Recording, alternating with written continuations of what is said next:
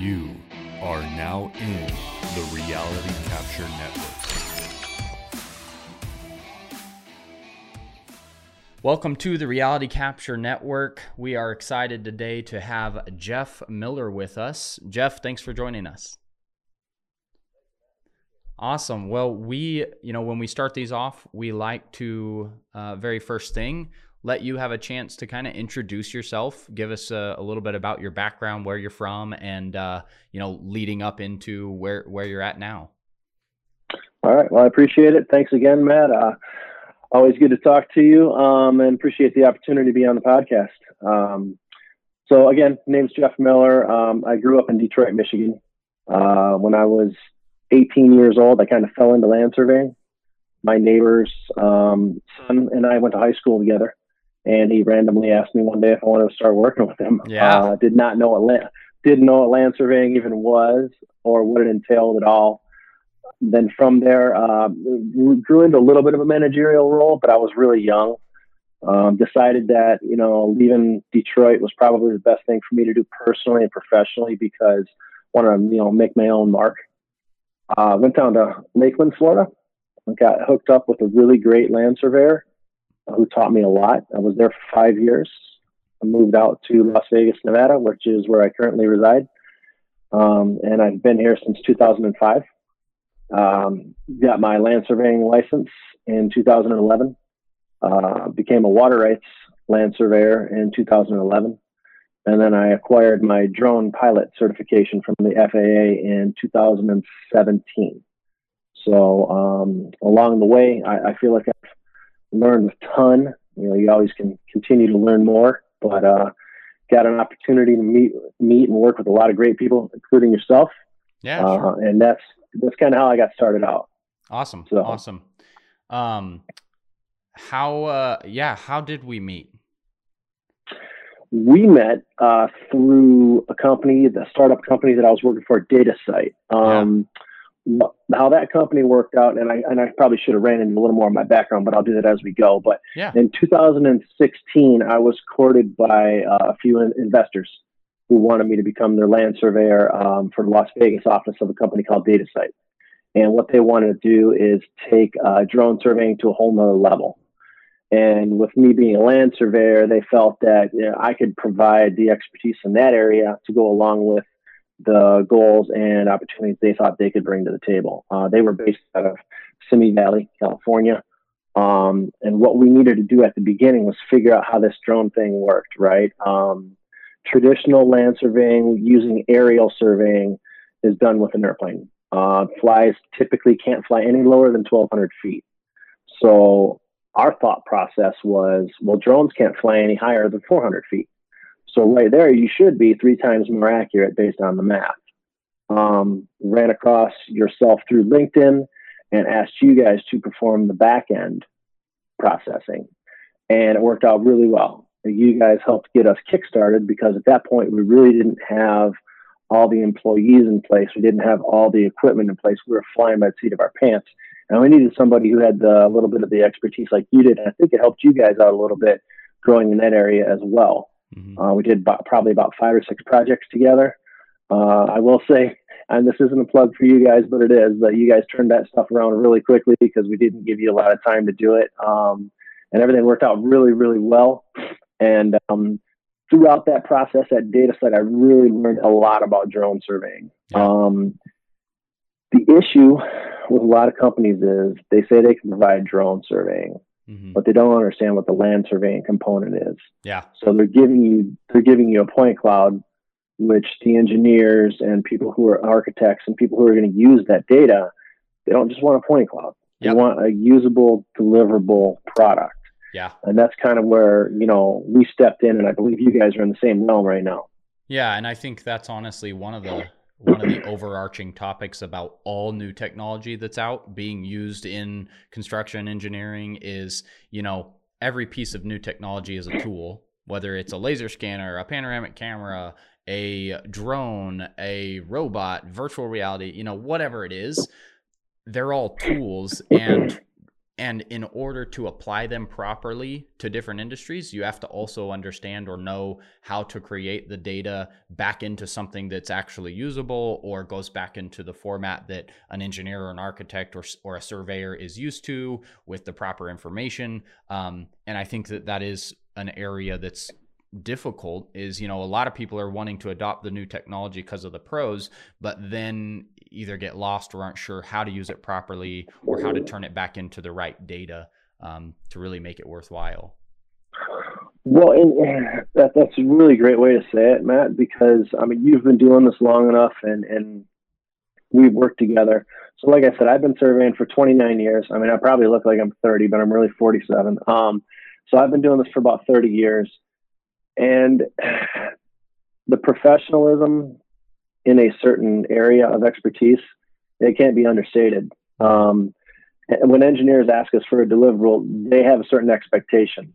And a lot of these fly-by-night companies and all the technologies that you mentioned, it doesn't matter what it is.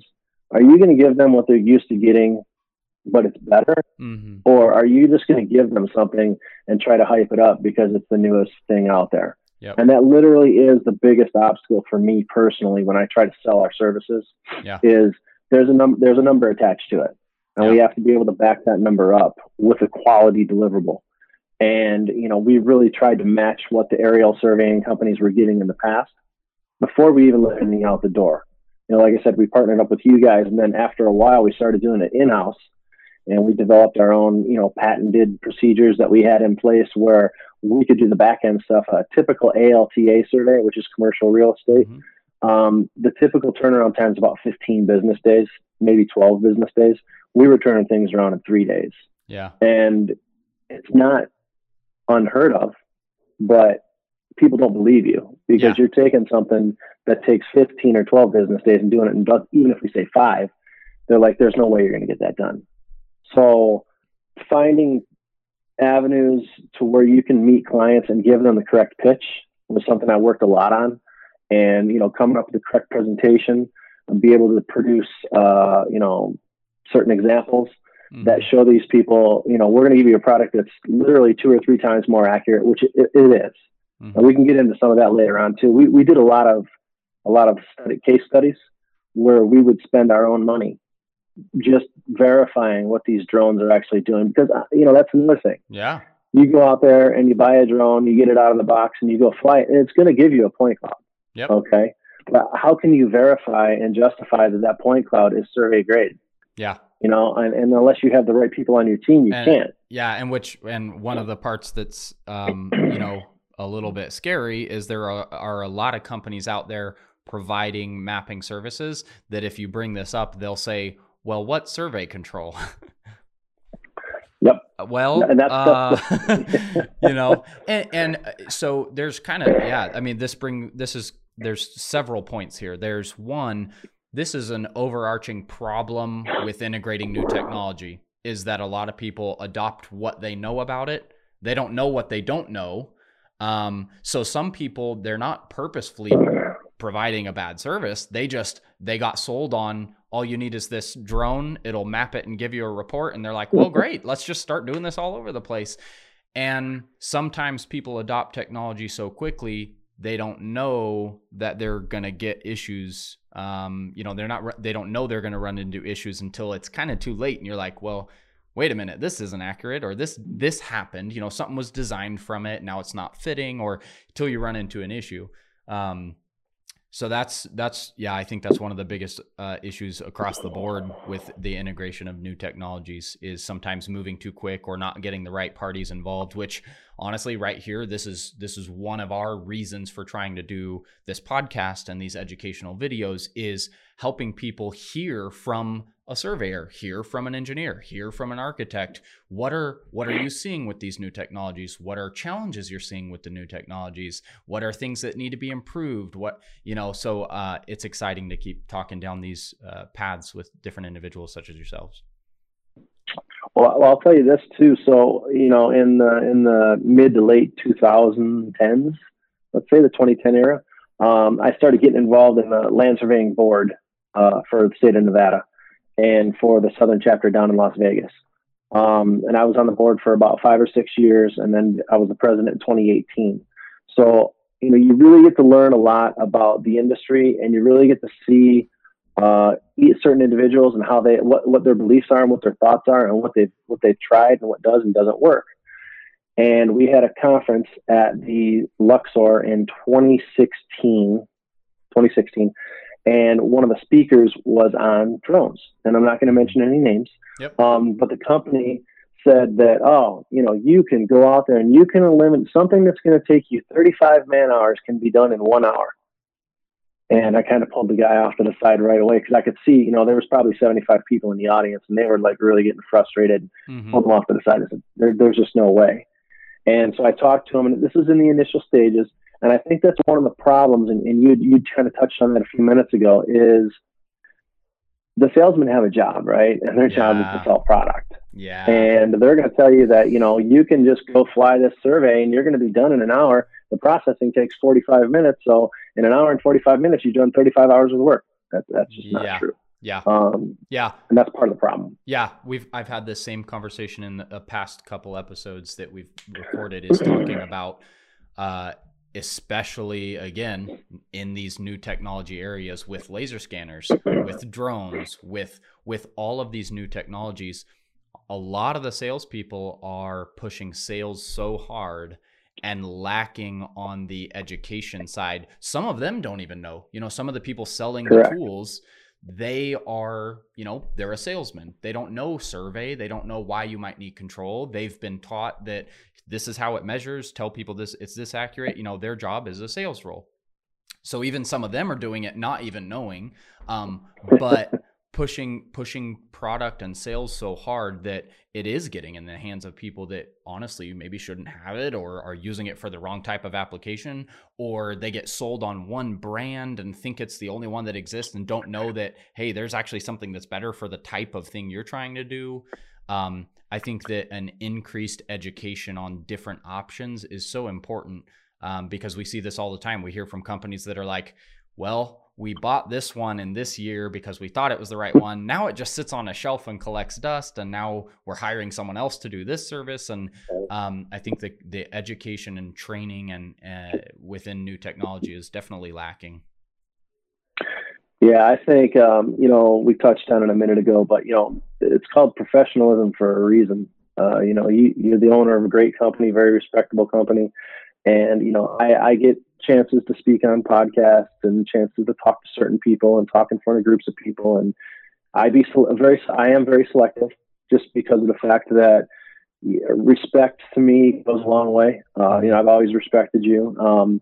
But the professionalism is huge to me, and not understanding certain things. There was a project, I will go general, but there was a project on the Las Vegas Strip for one of the hotels, 750 rooms. And they wanted us to 3D laser scan each room. So they wanted a proposal. So I gave them a cost, and they didn't reply to me. That goes. So I followed up with them a few times, and I finally got an answer.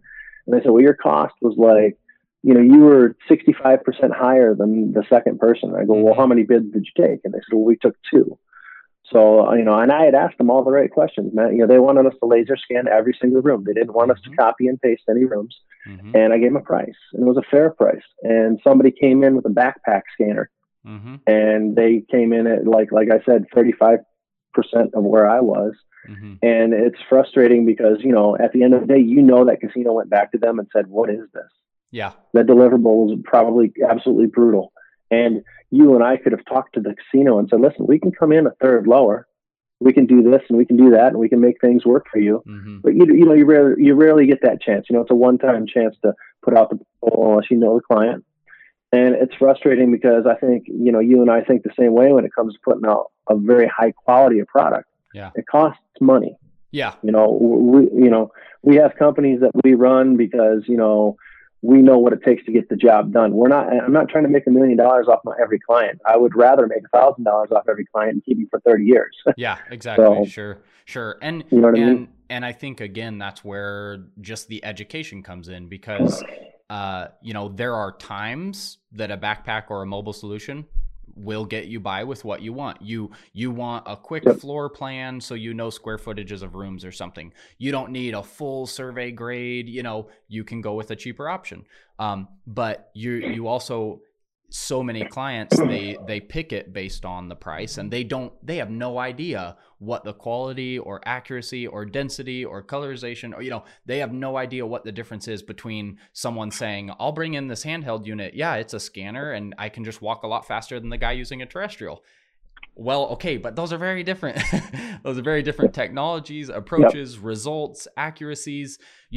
Are you asking them to model outlets and give you an electrical plan, but they're saying they're going to come in with a quick handheld, and you're not going to get the same data out of it.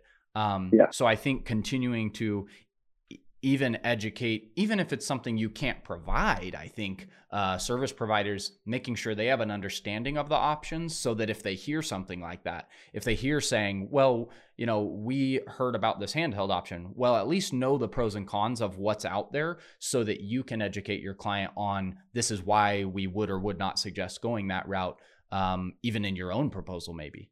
But yeah, there's a lot of that going on for sure. Maybe we could talk a little bit about where you're at, what your focus is, currently. Well, appreciate it. Currently work for Atkins North America. We are part of a company called SNC Lavalin. They are the main owners. They're Canadian based. They acquired Atkins in, I believe, 2016. So it's been a little bit of a change for everybody at Atkins, adhering to all the very, very, very large corporate activities and areas that rules they want us to follow. There's 50,000 employees worldwide under our umbrella. I believe there's about 4,500 Atkins employees in the United States. Mm-hmm. So I'm based in Las Vegas as a project director. Mm-hmm. So I help oversee projects in Las Vegas, Reno, Nevada, and help with the marketing and business development for all of the western half of the United States. Okay. Currently as it sits, we have about 190 employees in the Las Vegas office. So we're pretty large for an engineering and surveying firm. And we are working on some really, really cool projects. There's a project on Las Vegas Boulevard. So we'll be doing a lot of Las Vegas Boulevard. We do construction management for that. Mm-hmm. And then through the Las Vegas Valley Water District, we are doing 8,000 surveys for them, so they can install backflows for the water meters for all of the residential houses. Okay, so, great opportunity. I came here in late 2019, probably August 2019. So I've been here about 7 or 8 months. But it was a huge opportunity for me to get in with a very large company, mm-hmm. where, I feel like I can really grow, mm-hmm. and continue to learn. That's awesome. A lot of opportunities for me. Yeah. So are you still, are you focused on integrating new technology still, or kind of where's your current hand within the new tech we're talking about, within scanning, drones, things like that? Well, I think that's actually a really good question, because for being as large of a company as we are, one would think you'd pop in and they'd have 50 drones and 50 scanners, across the United States. And I was a little bit shocked that they don't. Now, there is a drone program in place, and we do have laser scanners throughout the country, but it's not something that was already in place where, you step in and you're part of this huge, massive organization when it comes to that. Yeah. So I am a big part of trying to get that growing using what I learned at DataSite. Yeah. Russ Wonders was a gentleman that I worked with over at DataSite who came over with me, and we are integrating the drone surveying with the traditional land surveying as well as 3D scanning. So trying to bring the technology to a company that maybe wasn't as technologically advanced as they wanted to be. Yeah. So that was the main reason they wanted to bring us over. Yeah. Which I know, like you said, and that was my experience as well, previously working at a large corporate firm, is a lot of people defaultly think, oh man, big company, high dollar projects, like they are up to date with the latest and greatest, using all the new technology, latest software. Like, oh man, they're so far ahead. When honestly, that's almost usually the opposite. The big companies have such a hard time adopting new technology because it's way more of an effort. You have to worry about company-wide policies and risk. You have to worry about, okay, if we decided to pull the trigger on a new software platform, we have to, are we providing it to thousands of people or a small division? It's a much bigger decision sometimes to make.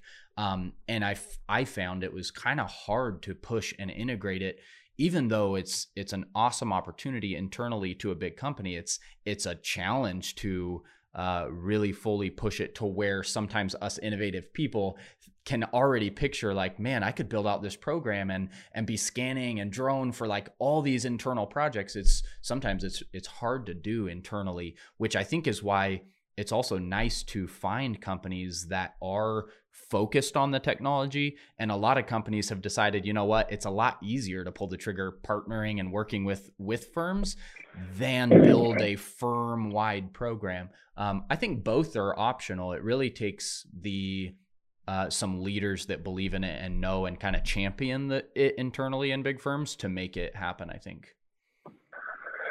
I literally think you hit the nail on the head. I really do, because I was thinking I was going to walk in here. So what ended up happening is, a bunch of us came over from DataSite. 7 or 8 people did. And I was like, oh, it's going to be great. We're going to come over today, and tomorrow we're going to be rolling. And there was nowhere like that. And there's a lot of hoops you have to jump through.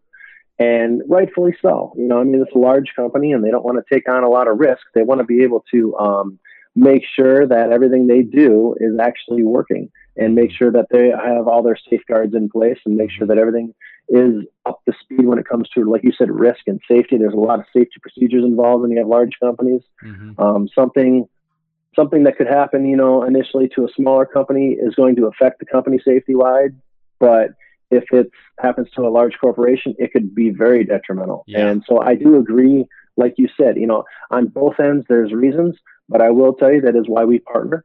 Yeah. When we have 3D scanning projects that are in Florida, where most of our scanning is based, there's not a problem. Yep. If we get, projects that are in the western half of the United States, we tend to reach out to people like yourself, or there's a few other companies that we may turn to. Even DataSite, my former company, we use them for the processing and the drone work, because you guys have specialists, and those specialists, you have a niche, and you're a little more broad than a lot of companies that are 3D scanning companies that are just strictly 3D scanning. You do a good job of being more generalized and provide a lot more than certain companies do. But you guys have your specialists that are just rock stars that, where you can keep somebody full-time, a specialist full-time. It's hard for these large companies to do that, because their idea of marketing is a lot different than Nexus's idea. Yeah. So I agree with you. Sure. Yeah. What, let's see.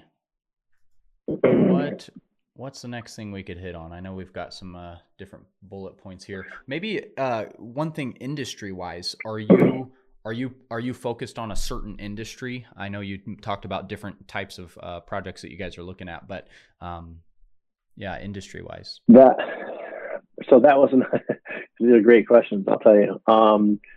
That was a huge adjustment for me.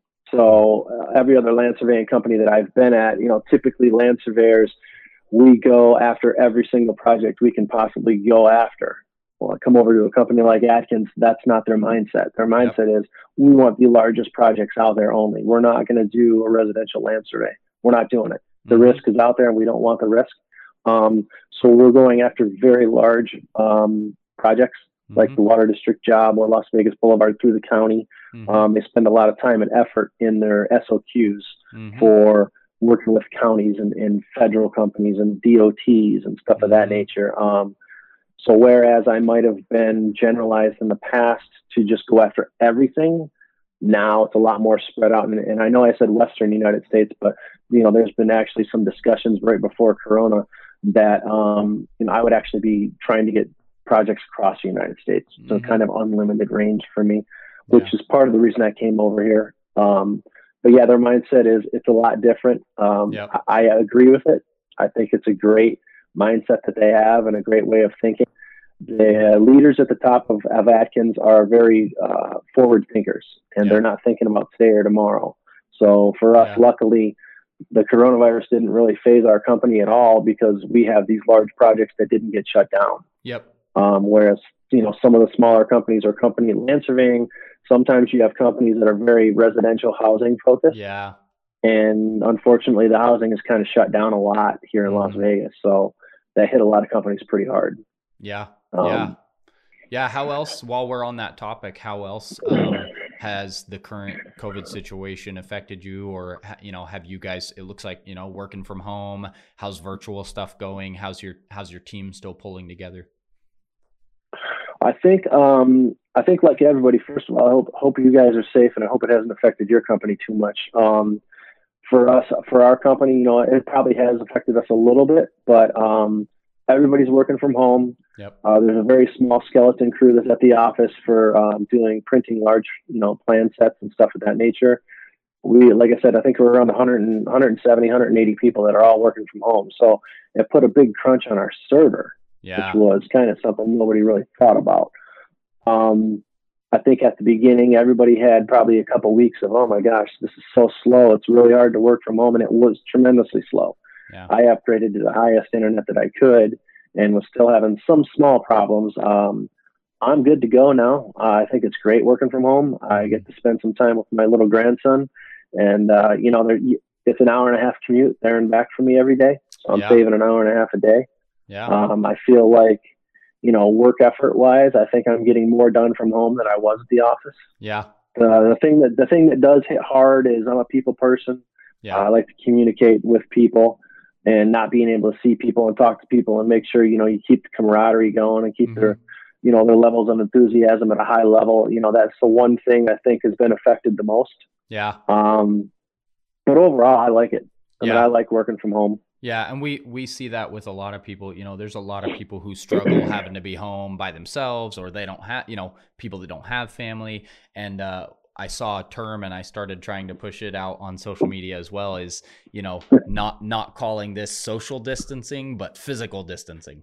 Exactly. Making sure that you're staying interactive with people, even just the difference of getting on and doing a Zoom meeting or a FaceTime or something and actually seeing people, and versus just a phone call. I think it's important. And people's productivity, there's a lot of people that just don't do well. So it's important to, I think, encourage teams, especially as leaders. So it's nice to see people recognizing and putting a focus to that. Now, have you seen, so we instituted kind of a semi-mandatory, all of the phone calls internally have to be done through Microsoft Teams with the video on, just so you have that little bit of interaction. Yeah. But have you personally seen like a little bit of flexibility in how you manage people? Because I know myself personally, before, I could make sure people were locked in and make sure they're happy and make sure they're in a good mood. And now I cannot do that as much. So I have to kind of do it through distance. Mm-hmm. You kind of come up with little ideas and little things you can do to kind of send over to them through email or whatever, try to keep them in a good mood. Because, another thing was too, is, unfortunately, some people, they don't have access to great internet, or, they can't afford great internet, and, that hinders them. Yeah. And, you don't want to hold something against somebody because they don't have the tools. Yeah. They're great workers. Yeah. So we have made space in our office for about 5 or 10 people to be able to go into the office if they have to. And I think everybody knows that the world is going through a difficult time. Companies are going through a difficult time. Individuals are. So I think, to me, it's really just been trying to interact on a personal level, let people know, whether they're at an office or at home, or just trying to show as much flexibility. And one thing that I've heard multiple leaders say is it's important to just show up and be present during difficult times. And so with those people that maybe are having certain struggles or concerns, or maybe there's certain individuals who couldn't keep doing the job they were doing and they've shifted to something else, just trying to continue to push encouragement and say, like, it's okay. We know what everybody's going through. We know what you're going through. We're okay with what it is you're doing. Just everybody's working through this together. And we expect that, hopefully over the next month or couple months, things are going to come back to a point that are semi-normal, hopefully. I know everybody's still watching that, and there's a lot of unknowns, but I think just being positive and offering encouragement with whichever situation people are in. Yeah. Yeah. And I agree. And something else to touch on is, and this is it's something that I've learned along the years, is mentorship and management. You know, they go hand in hand, right? And to get to the kind of opportunities and positions that we currently hold, being in charge of people is one thing, but being able to have them enjoy working with you and get them to produce for you and do that on a high level, you have to have a lot of mentorship skills. Yeah. You know, it doesn't even need to be in a mentorship program, but just being able to relate to what people are going through. I mean, you know, there's been people that I know that, unfortunately, during COVID, this lady that I know, her father got sick and he had to go to the hospital, and then he unfortunately passed away in the hospital. Well, she wasn't able to go see him. I mean, and you know, you cannot put a number on that of how much that hurts somebody. Yeah. And being able to adapt to any situation is that's kind of where I feel like I've progressed in the past 10 years is, you know, you have to be a people person, whether you're outgoing or you're introverted. I mean, you have to be able to be somebody who can relate to everybody. Yes. And to be on the top of your game, you know. Yep. Just because, I mean, you know this just as much as anyone is, you know, you could be in charge of 10 people, you could be in charge of 100 people. It doesn't matter. You're in charge of people, you know, and those people rely on you. So our company, you know, we are going to have the managers go back first, no matter when we go back, just to make sure when everybody else comes in, they see that the managers are there first. Yeah. You know, just kind of a leadership thing. Yep. No, I agree. And I think, I think leadership and management, like you said, not sending people into something or you know, using them ahead of something you would do yourself, you know, right. Showing like, hey, if we're going to travel again, I'm going to travel too. Like I'm not going to just start sending people off if I think it's unsafe, or really being a leader. And I love seeing some of those graphics you'll see on social media sometimes where you'll see a leader versus a boss. And you'll see a guy, you know, a guy sitting on a chair getting carried by people, and that's like the boss. And the leader's the guy who's actually helping carry that chair, you know, or being at the front of the line helping pull the rope instead of, you know, kind of just going along with it. I think it's really nice to see leadership being played out in such a difficult time. Yeah, no, I 100% agree with that. Man, let's see, what's next? What do you want to touch on? Well, let's touch on a little bit about the surveying industry in general. You know, when I started out land surveying, it was very new to me, and you know, just thinking about what I wanted to do with my life, and you know, at that time I wasn't making a lot of money. I mean, literally when I was 18, I think I was making $5.50 an hour. You know, because times were a lot different back then. And you know, you're growing up, and you're like, I was worried it was like 15 degrees outside, and you're like, this is not worth it. Mm-hmm. And then, you know, I took it upon myself to gain some more skills, which was obviously the biggest thing is you're not going to get paid any more money unless you have skills. Yeah. Moved down to Florida, like I told you, and I put a lot of effort into it because I was by myself. I moved down there because I didn't want to know anybody. I just wanted to be me, and spent a lot of time trying to dial in my career. Mm-hmm. And I noticed, wow, there's a lot of jobs out there in land surveying. There really was then. And then, you know, as I've grown and moved out to Vegas and look back on things now, there's an extreme shortage right now in land surveyors. Yeah. And I say professional land surveyors are one thing. There is extreme shortage in professional land surveyors, but even, you know, party chiefs and crew members and survey technicians and everybody that does the work in the office, right now we are understaffed at my current company. And I know for a fact that in Nevada in general, there are so many jobs out there that are just not even being applied to, that we can't keep up. Yeah. And it's a shame. Yeah. We're the same way. And our survey division in California is growing. And, you know, if we had good applicants, we'd probably be hiring right now because we're growing, but it's hard to find people that already have some experience. And I think even just across the survey industry, you know, the statistics of how many people are retiring or you know, getting out of the work versus the amount of new entries, or how many new people are being licensed in California versus retiring out. Oh, it is so drastic. Yeah. Well, in Nevada alone, so they instituted a 4-year degree mandatory requirement for land surveyors to be able to take the test. When I took my test, you didn't have to have that degree in land Yeah. surveying, but now you do. They instituted it in 2012. Since 2012, Las Vegas residents only, I believe there's been 8 or 9 people that have passed the test. Wow. Yeah, not 89, 8 or 9. Yeah. So think about that. So, and I know I'm pretty close on that. I mean, there might be a couple more, but that's Yeah. it. Mm-hmm. And you think about that, and it might not affect us right now, even though it is. But if you look 10 years down the road, Yeah. like right now, the average age of a professional land surveyor in Nevada is 57. Yeah. So in 10 years will be 67. Mm-hmm. And, everybody that's 57 will be 67. And you think about that. So they'll be retired, and there's not going to be any land surveyors. Yeah. So what has happened is it's caused this major problem. I feel it's a problem. I know people out of state don't, but now if you're out of state and you're licensed in another state, you can apply for what they call reciprocity, Yep. which means you can take the test here. Mm-hmm. So now these people from out of state are getting their license. Well, in the past, that wasn't a problem, because if you wanted to do land surveying in Las Vegas or in the state of Nevada, you had to have a brick and mortar office in Nevada, Mm-hmm. and you had to have a PLS there 30 hours a week. So it wasn't a problem. Well, now they just revoked that, so you don't have to have that anymore. Mm-hmm. So now if you are in California and you want to do land surveying in Nevada, you can do it from LA, or you could actually have a company, and you don't need to be there. Yeah. So don't get me wrong. I mean, times are changing, and I'm all Yeah. for advancement and technology and all that. I just feel like, certain states like Nevada are we're getting hurt because of, you want to keep that work in the state.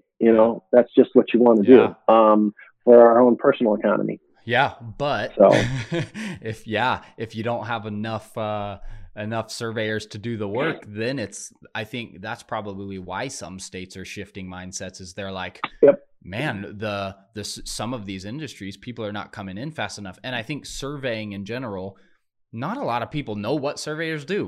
Like, they're like, wait a minute, I've seen that guy. Is that the guy on the side of the road holding that camera? You're like, yes, that's the guy. It's not a camera. Yes. But I think how you did that with your mannerisms right there is exactly verbatim what we say. Yeah. Exactly. I mean, that's just how it is. And I think that's also, that gets into some of the topics about, well, surveyors are slow to adopting new technology. I think there's several issues. There's the issue of a lot of survey firms are slow to adopt new technology. You've got the older generations who want to do things the way they've always done it. You've got some that are getting in and believe in the technology, want to integrate things. I don't think there's a lot of good education going on to entice people to get into the survey industry. And I think one of the best ways to do that is to adopt new technology, by a survey firm integrating and believing in scanning and drones and virtual reality and marketing that to universities and pulling, there is a way to make the land surveying profession attractive and be getting people into the industry where I think it's very minimal, the amount of firms that are focusing on that.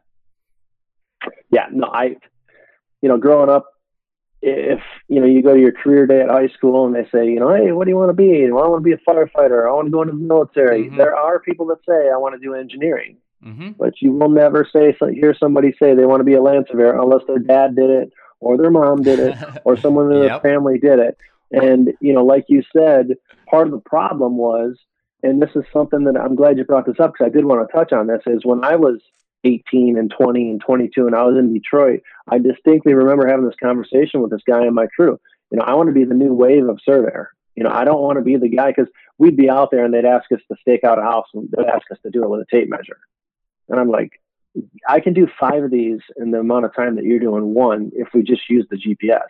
Mm-hmm. And they didn't want to do it back then. This is in the early to mid 90s. Mm-hmm. So anyways, I told myself I'm always going to try to be on the cutting edge of technology. And I left and, went to a company in 2008, Diamondback, and they're still around doing a great job. Trent Keenan's the PLS over there, but they're very high on technology. They were a little bit slow to it, but they were not frowning on it. Mm-hmm. And then when I went to DataSite, the only reason I even left the company I was at to go to DataSite was because of the opportunity to be involved with technology at the forefront. Yep. And I would go to companies and I would try to market this drone stuff, and they would look me in the eyes and tell me I'm crazy until I would prove to them I can not only give you a better product, I can do it in the same amount of time. Yeah. And it's going to cost the same amount of money. Yep. No, I'm not going to give it to you for half price because it's getting right? to you quicker. Yep. You know, so yeah, that's a very big thing for me, was making sure I was on the forefront of technology, because like you said, I mean, and this is unfortunate, but this is the truth. I mean, in the early 2000s, you know, as recently as then, you'd think of a surveyor as, you know, a guy who, you know, did his job, went home, had some beers, and, you know, woke up the next day. Well, this surveyor right here that you're talking to goes home and tries to get better each day. You know what I mean? I don't need to have a few beers at night. I mean, I will here and there, but I'm here to work, and I'm here to get better, and I'm here to try to, you know, take this to the highest levels I can. Yeah. But you are right. It's very difficult right now for land surveyors, people like yourself that are involved in even other avenues and then jumped into the land surveying. I believe your brother's a surveyor. Is that correct? Yeah, my dad is a land surveyor, which is how I got into this industry to begin with. The same way you did, the same way I think 98% of surveyors start is it's a high school field labor job.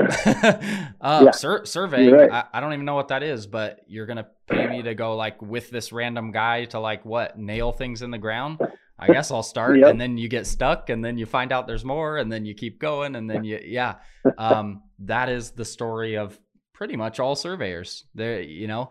And I think right now is the perfect time for surveyors to change that mindset, though, of it not being the, you know, random job because you didn't find anything else to do, you know, and starting laborious. I think it can be an attractive industry, but it just takes some effort and in being innovative and not kind of sticking to the old stereotypes of what a surveyor is, like you said. Yeah, and not, you know, when I grew up, it was still, you know, there was a crew chief on your crew who literally beat the heck out of you every day, not so much physically, but I mean, you know, mentally he beats you up every day, you know, and whereas, you know, they were kind of afraid to let you in on the little quote unquote secrets. And that was the, you know, the unwritten rules of the trade. When I grew up, and like I said, I was a young crew chief. They let me run a crew when I was 19. I wanted the people on my crew to learn everything. You know, if you have enough confidence in yourself, you want them to get better because it helps you. Because then I can be moved up to another position, and then they can do what I'm doing. And, you know, you look at certain things, and now it comes down to is the world's changing, you know, and when I grew up in the 80s and the 90s, you know, when you played football, they would grab you by your face mask and they would physically tell you certain things.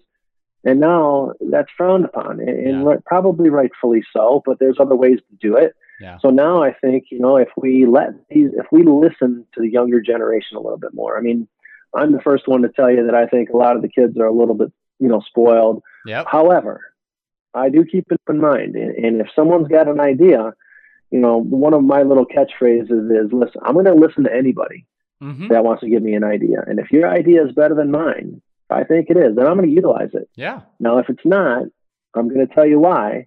And then maybe you can refine it and we'll utilize it in the future. Yep. But having that open mind, because, you know, I'm not smarter than you because I'm a professional land surveyor. Yeah. I might be more experienced than you, and I might be smarter than you in land surveying right now, but it doesn't mean that I'm smarter than you in general, you know? So, I mean, I still take my car to a mechanic every time. Yep. And, you know, I still go to the dentist, you know, so, you know, things like that.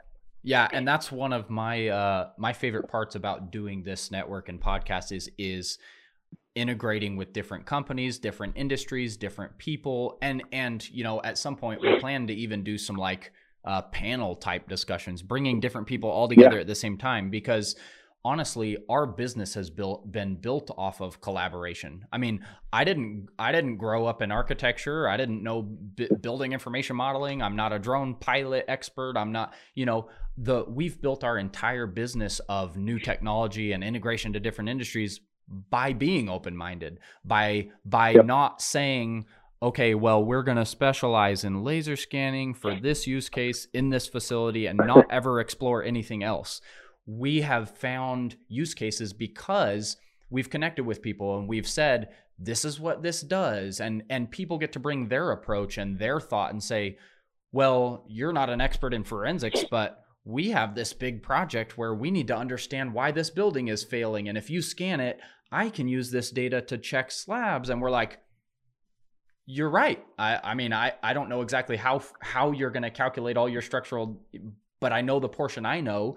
And by collaborating with you, we can create something digitally and innovative that's going to give you results that you could have never gotten any other way. So collaboration and bringing together multiple mindsets with the point technology at today, I think is one of the best things that can be done.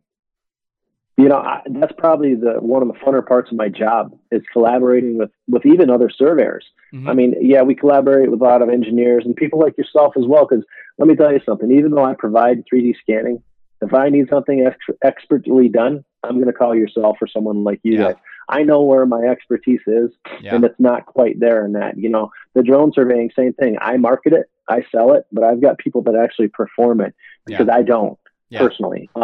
But collaborating with other surveyors, I mean, there's surveyors in this town right now that I deal with on a regular basis, and we even pass on projects to them. You know, like I said, we're a large company, so certain projects are smaller than, you know, maybe we would like to go after, but they still need to be surveyed, and I still want to take care of my clients. So there's a guy, Mike Smith, in town, you know, Smith and Associates, that, you know, I lean on him all the time for stuff, and then he'll call me in retrospect and do stuff for me as well. So, you know, I think that, you know, if you guys do that panel, that would be a great thing for the industry, because the more we can collaborate together, and because the one thing I hate, Matt, more than anything is, you know, people that are in the same industry that feel like you need to have animosity towards each other for any reason at all. Oh yeah. I mean, I'm good at what I do. I'm not afraid of someone taking a project from me, because I know I provide a great product. And you know, so it doesn't scare me to have someone else talk about a project, or, you know, we collaborate with other survey companies, with other engineering firms all the time. It's a great part of the business. Yeah. Honestly, that's one of my favorite things about us specifically is people ask us like, well, isn't there a bunch of competition? Who's your competitors? And my answer from day one of starting our business has been, I actually don't have any competitors, because I'm trying to be very open-minded, you know, honest with how we work with people. If a competitor of mine brings us in to help on a project, I'm not going behind their back trying to steal a client. Honestly, a ton of our business from day one, 60%, has been working for people who do exactly what we do. But because they either have so much work, or there's a little piece they don't know how to do, or it's not their main focus, and so they want to focus on something and let us do a portion. You know, so we have seen such a benefit from not being focused on competition and just being focused on integrating the technology, helping the end client get what they need through collaboration. That's you know, that's pretty high up on our focus for our businesses, you know, collaboration, being honest and trustworthy, you know, focusing on pushing the innovation, and, you know, training people, not being afraid that they're going to go steal our secrets. But really just pushing the industry forward as a whole, because even with all the new technology we see, you know, like laser scanning, a lot of people think, oh, it's starting to get saturated. Well, I don't think so at all. I think there is so much work out there that still has not even been touched, that there's a ton of room for continued growth and new companies, new industries. I think there's so much opportunity out there that the focus should be just pushing forward. Yeah, totally agree. And the one thing I don't think that the up and coming youth of our country don't understand too is, in 3D scanning and in land surveying, I mean, the certain projects that we work on, I don't think they understand like how much fun you can have on a project. I mean, we've done some killer stuff, and I know you guys have too. I mean, that's part of the problem with getting people into the 3D scanning is awesome, because I think that, you know, it makes them feel a little bit more excited than if I say land surveying in general. But there's just so many projects that, you know, we've been a part of, and you guys have been a part of, that if the youth understood how fun work can be. And the best part of my job is I really truly don't feel like I work. I feel like I enjoy it. You know, I really do. And there's I can tell you right now, I could probably count on one finger how many times I've woke up in the morning in the past 30 years and said, I don't want to go to work. You know what I mean? I love it, you know, and that's what you got to find when you're younger like that. You want to find something that you want to wake up every day and go to work. Yeah. And not only go, you want to wake up and get better, you know? Yeah. And honestly, even for myself, you know, I'm younger, and the technology is what is building my career. You know, I got into surveying because it was a job, and, you know, my dad was in it, and I was working on a field crew and, you know, going out to oil and gas facilities every day and doing construction staking, you know, kind of going the typical survey route. And, you know, honestly, I wasn't super excited about it. I mean, it was a job. But when I got into new technology, when we first learned about laser scanning, and I became the person to kind of head that up and look into it because I was younger, you know, I was good with computers. From that moment forward, my focus has been the new technology. I've been excited about it. I've built departments at companies. I'm building my own company because I found something that excited me. And I think that's where integrating new technologies can make a huge difference for companies, because the newer generations can get excited about it. Where, you know, it's probably hard to convince a college kid that traditional land surveying is like super fun and super exciting. It's a needed career. It's a good industry, but the new technology is something that kind of adds that additional interest, I think. Well, the one thing too, to make sure we hit on this is, you know, you have to be somebody that wants to work hard. Mm-hmm. You have to be somebody that understands that there are thousands and thousands and thousands and thousands and thousands of people in the surveying industry who are not professional land surveyors. Oh yeah. They're not professional land surveyors. And the reason is not because they don't want to be, is because they don't want to put the effort in to go through and take all the tests and make sure they pass all the tests and become a licensed surveyor or licensed engineer or whatever it is in your life that you do. You need to be able to be somebody who's going to wake up every single day and try to get better, and stop whining and stop complaining because maybe you're not making as much money as you think you should be. When I do the reviews at the end of the year and the employees come in and they say, you know, I feel like I should be getting paid more money. I need to get a raise. And I say, well, what have you done to earn the company more money than they were earning last year when you were working? The first answer I always get, Matt, is I come to work every day. Yeah. And I tell them that is the worst answer I've ever heard in my life. Yeah. You're supposed to come to work every day. What have you done? What classes have you taken? What skill sets have you worked on? How have you tried to improve? You know, have you gotten your drone license certification, which is not that difficult to get? You know, how are you bettering yourself? Yeah. And if I could say anything to anybody out there that's younger, it's like, be that person that really sells out. Don't be the person that says they're going to do it. Be the person that actually does it. Yep. You know, be the Matt Bird who I met you 2 years ago, 3 years ago, and I was excited to come on your podcast because I wanted to see what you've been up to, because I knew that you've continued to grow and flourish. I knew you weren't stagnant. I knew you weren't doing the same thing you were doing 2 or 3 years ago, and neither am I. Yeah. And, you know, you can't reiterate that enough. You know, you really can't. I mean, my little grandson's 3 years old, and I tell him every day, he might not even understand it, but I tell him every day, you need to get better every day. There you go. You have to. Yeah. So. And I think that is you know, there's that typical millennial term, and you know, there are people that feel like just by putting in their minimum hours, they're just doing such a great job and working so hard. And it's like, you know, those people are needed, but if you want more, if you want to grow in a position, you have to think ahead and not just think about yourself, but think about what you can do to improve, what you can do to add value. You know, I've seen little things, even in employees that I've had, that it's like they wanted to do a little extra, or they did it and didn't say, can I get paid extra for, you know, they did something on their own, or they asked like, can I do some training at home because I want to get better? And it's like, man, those are the people that, you know, they're going to put the effort in. They want to grow. They're going to become more knowledgeable. They're going to become more valuable. And as these industries grow and our companies grow, we need those people that can do more. And, you know, we see it right now. There's a huge lack of people putting in the effort to learn this new technology. I know firms all over the country that are looking to hire people that know laser scanning, point clouds, drones, Revit modeling. There is a huge need for those. And you can in a couple years, you can have a really decent career because of a lack of people.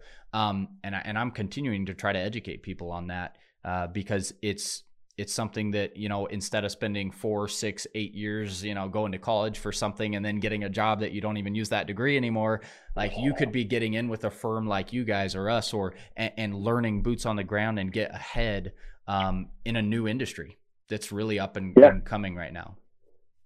Yeah. And at the end of the day too, when those people do that extra work, they feel better about themselves. And that's the goal, man. It really is the goal. Is when they feel better about themselves, they're going to do better work, you know? And I hope that the younger generation really sees that, and they're going to, because at the end of the day, I mean, you know, you hear these people say millennials all the time. Listen, whether we like it or not, the millennials are going to be running the country soon. Yeah. So let's just give them a little bit of trust. Yep. Right? Yep. So. And one of the phrases we say a lot internally when we're talking about employees and work ethic and like where we want to go as a company, we always say our goal is to have the highest paid staff. Like we want to pay our employees the most out of anybody in the country, but how can we do that? In order to do that, we need staff that are excellent. We need staff that are putting themselves ahead.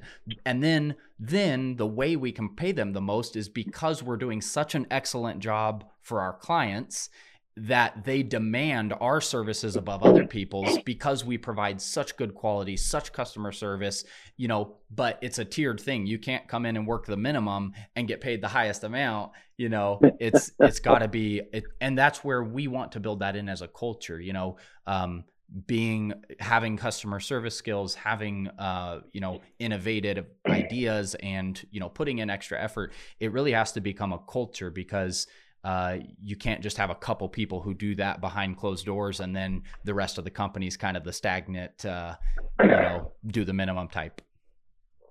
And I will tell you, culture is the key. That's my favorite word. One of my favorite words is culture, because you want everyone to be part of that culture. Mm-hmm. You hit the nail on the head, because if they're not part of the culture, well, you know, they're going to end up having to leave one day. But if they buy into it, hey, you guys can be the highest paid staff in the country, you know? So that's a great way to phrase it. I truly believe in that word, culture. Yeah. Mm-hmm. That's awesome. Well, let me see. Is there anything else you'd like to touch on? I think we've hit on quite a few topics here. Yeah. No, I mean, I think like we talked a lot about what I was hoping to get out. If there's anything, you know, else you want to talk on, I'm more than open.